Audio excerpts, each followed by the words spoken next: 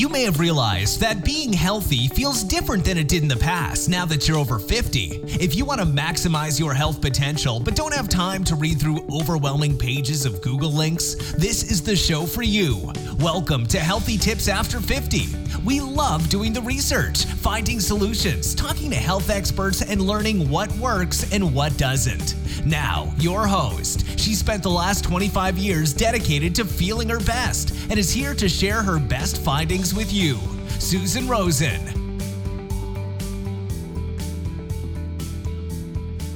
Hello, this is your host, Susan Rosen. Today, we're going to talk about walking as the easiest way to get your daily exercise during this COVID-19 pandemic that we're all living through. Exercise has not become any less important since COVID-19 started earlier this year.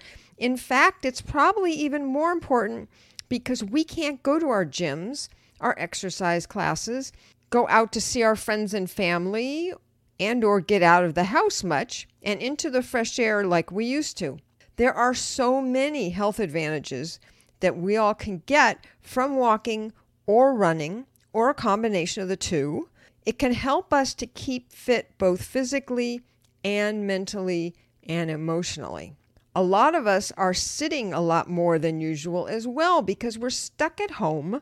That means we're spending more time looking at our computers and our televisions or our widescreens, or hopefully maybe catching up on our reading.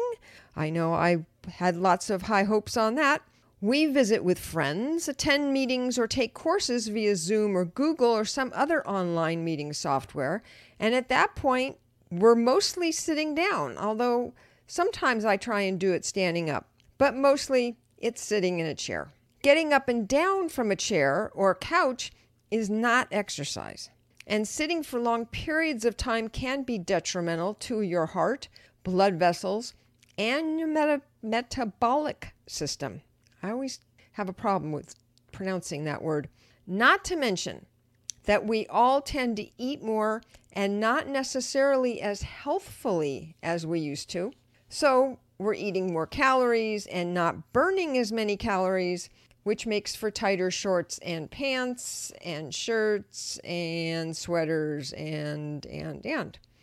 Following on from that, let's take a look at some of the many benefits we can get from a regular walking, running, or combination of the two routine. I'm going to start with the one that wasn't new to me, but I didn't know it had actually been the subject of a study. In 2014, the Journal of Experimental Psychology published 4 studies of students that found a boost in creative thinking during and after walking, especially when they were walking outdoors. All of that does make a lot of sense to me, as I have found that I come up with some of my best ideas while I'm out walking, and everyone else I've mentioned it to has said that they have also had the same experience. It somehow gets our minds off of small thinking and into expanded thinking. Maybe it's all that blood going through our brains. An associated benefit to creative thinking is that walking improves your mood by modifying your nervous system to the point that you experience a decrease in anger and hostility. Isn't that interesting? During the winter, being out in the sun will also help with depression and mood swings and seasonal affective disorder, which if you want to go back in the archives, you can see that, I don't know, maybe it was not quite a year ago, probably a little less than that I did a podcast all about that.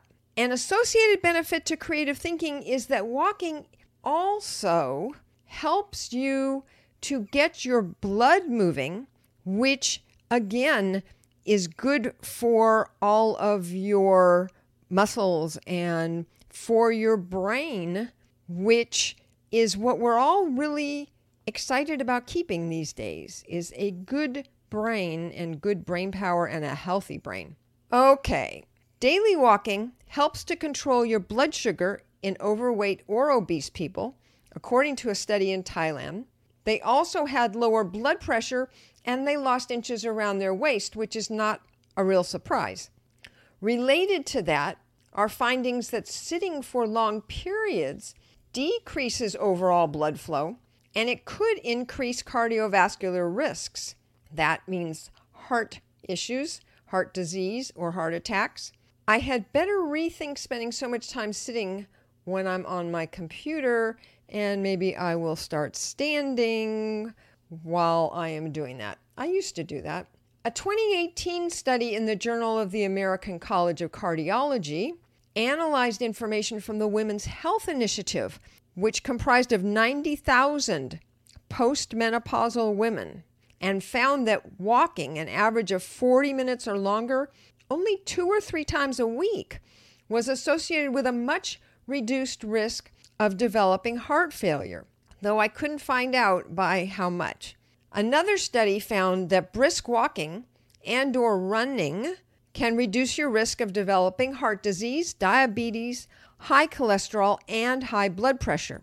The risk reduction got bigger the farther people went and the more calories they burned, which of course makes sense, at least to me. Studies have also found a reduction in chronic low back pain and improved knee osteoarthritis from moderate exercise for at least 1 hour a week, which really isn't much, I would say. Both of these studies showed the results for walking as well as other types of regular exercise and specific exercises for their particular issues. Walking and other weight-bearing exercise can also help, or it does help, lubricate and strengthen the muscles that support your joints, which is one of the reasons that it helped with the back pain and the knee osteoarthritis. And again, all of that is so very important while we spend so much time being sedentary right now. This benefit that I'm going to talk about now is really interesting. The venous system, and that's not V-E-N-U-S, it's V-E-N-O-U-S, which is part of the circulatory system. That's the circulatory system of your whole body that transports blood back up to our hearts. So the venous system, that's a part of that circulatory system and pushes the blood back up to our hearts, includes a section that's called the second heart. And that second heart is made up of veins, valves, and muscles that are all located in our calf and foot. And that pushes the blood to our heart and our lungs. And walking strengthens that entire system. Now, varicose veins are one part of that system. And if you're getting older, and aren't we all, and are starting to notice varicose or spider veins in your calves or your feet, your ankles, walking daily can help to delay their growth and expansion by strengthening and preserving the muscles in your legs, which supports healthy blood flow, resulting in fewer varicose veins. Makes sense, huh? Walking uphill can strengthen them even more. So all of this is very important information that we all, as we get older, need to remember and we need to act on. There are so many other benefits that I'm going to go through just a few more here and not in quite as much detail. So walking can boost your immunity, which I think most of us have heard of. There's been a lot of articles about that in the news ever since COVID started, because we're all interested in boosting our immune system. Turns out that high-intensity interval walk training especially helps your immune system. And it can particularly help older adults who have rheumatoid arthritis. Walking can improve our digestion, and it, quote, encourages movement in our GI system, unquote, better known as better bowel movements, because it uses core and abdominal muscles to keep us upright, which if you think about it, that makes perfect sense. Walking can also boost your energy when it starts to dip during the day. If you start feeling like you're going to fall asleep or you're getting a little sluggish, you can't quite concentrate, take a break and go outside for a short or a long walk and you will be very energized when you get back.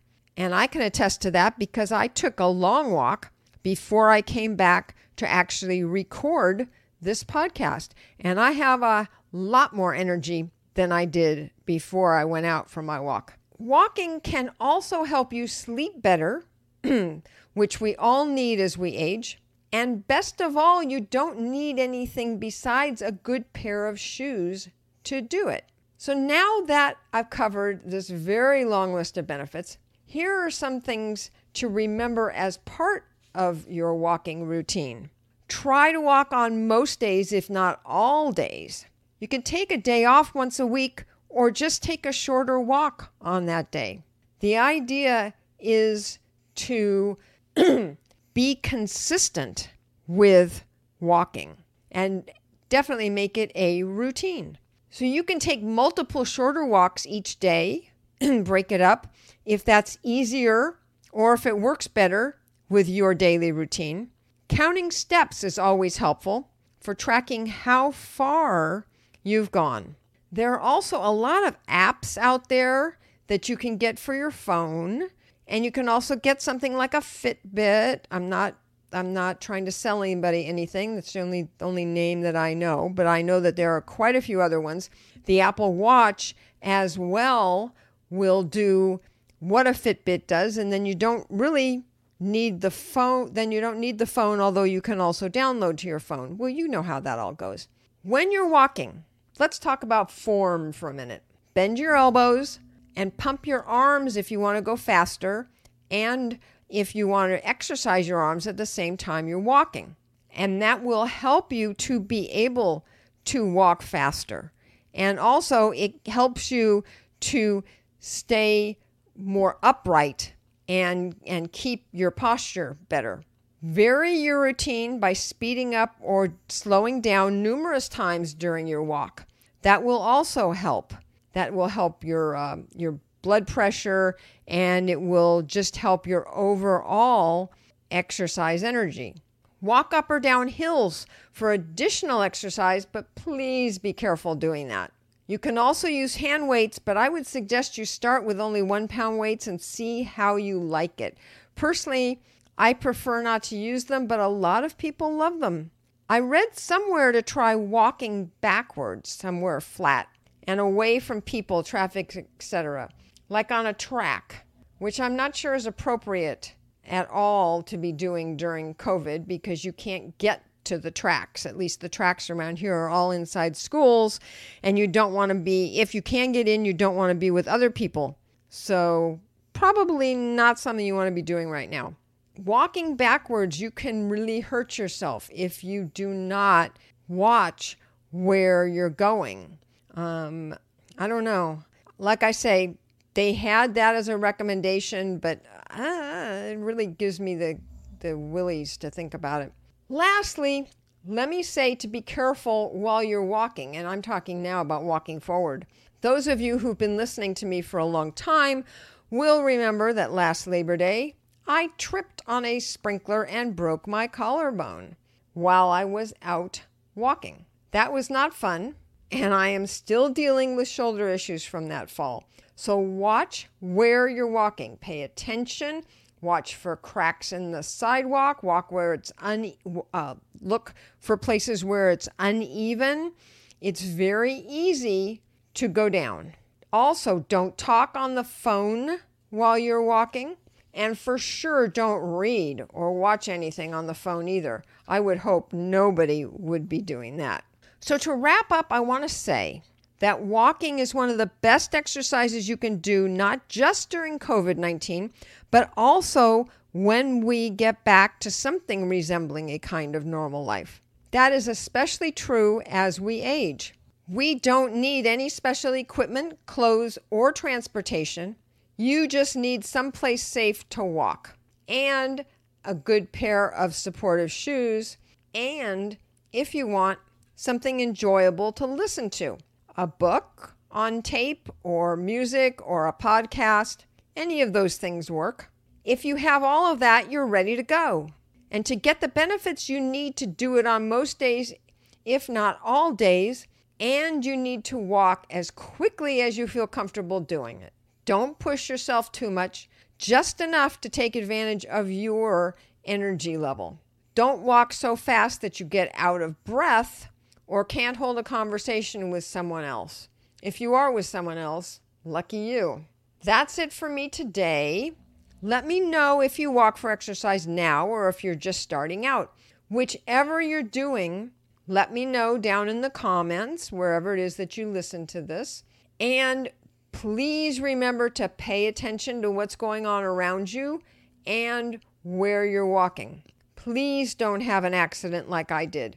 It doesn't take more than a moment's distraction to find yourself on the ground. Stay upright and stay safe. If you're feeling sad or out of balance because of the COVID situation, please feel free to reach out to me for a free coaching session, no strings attached. I would love to be able to help as many people as I can during this uncertain and constantly changing time. You can reach me through my Healthy Tips After 50 website or the Healthy Tips After 50 Facebook page. You can also DM me on Facebook Messenger. I am Susan E. Rosen on Facebook. And I am going to add, as usual, my disclaimer that I am not a doctor. And this podcast is not medical advice. If you are having medical issues, please contact your own physician. Or if you have an emergency, go to the nearest emergency services location. Be sure to keep yourself balanced and sane in this constantly changing environment. And I will look forward to talking to you all next week. This has been Healthy Tips After 50 with Susan Rosen. To stay on the cutting edge of the most effective health strategies, subscribe to this podcast and let us know what you thought of the show with a comment or like on iTunes. Visit healthytipsafter50.com for this episode's show notes, more resources, and free offers.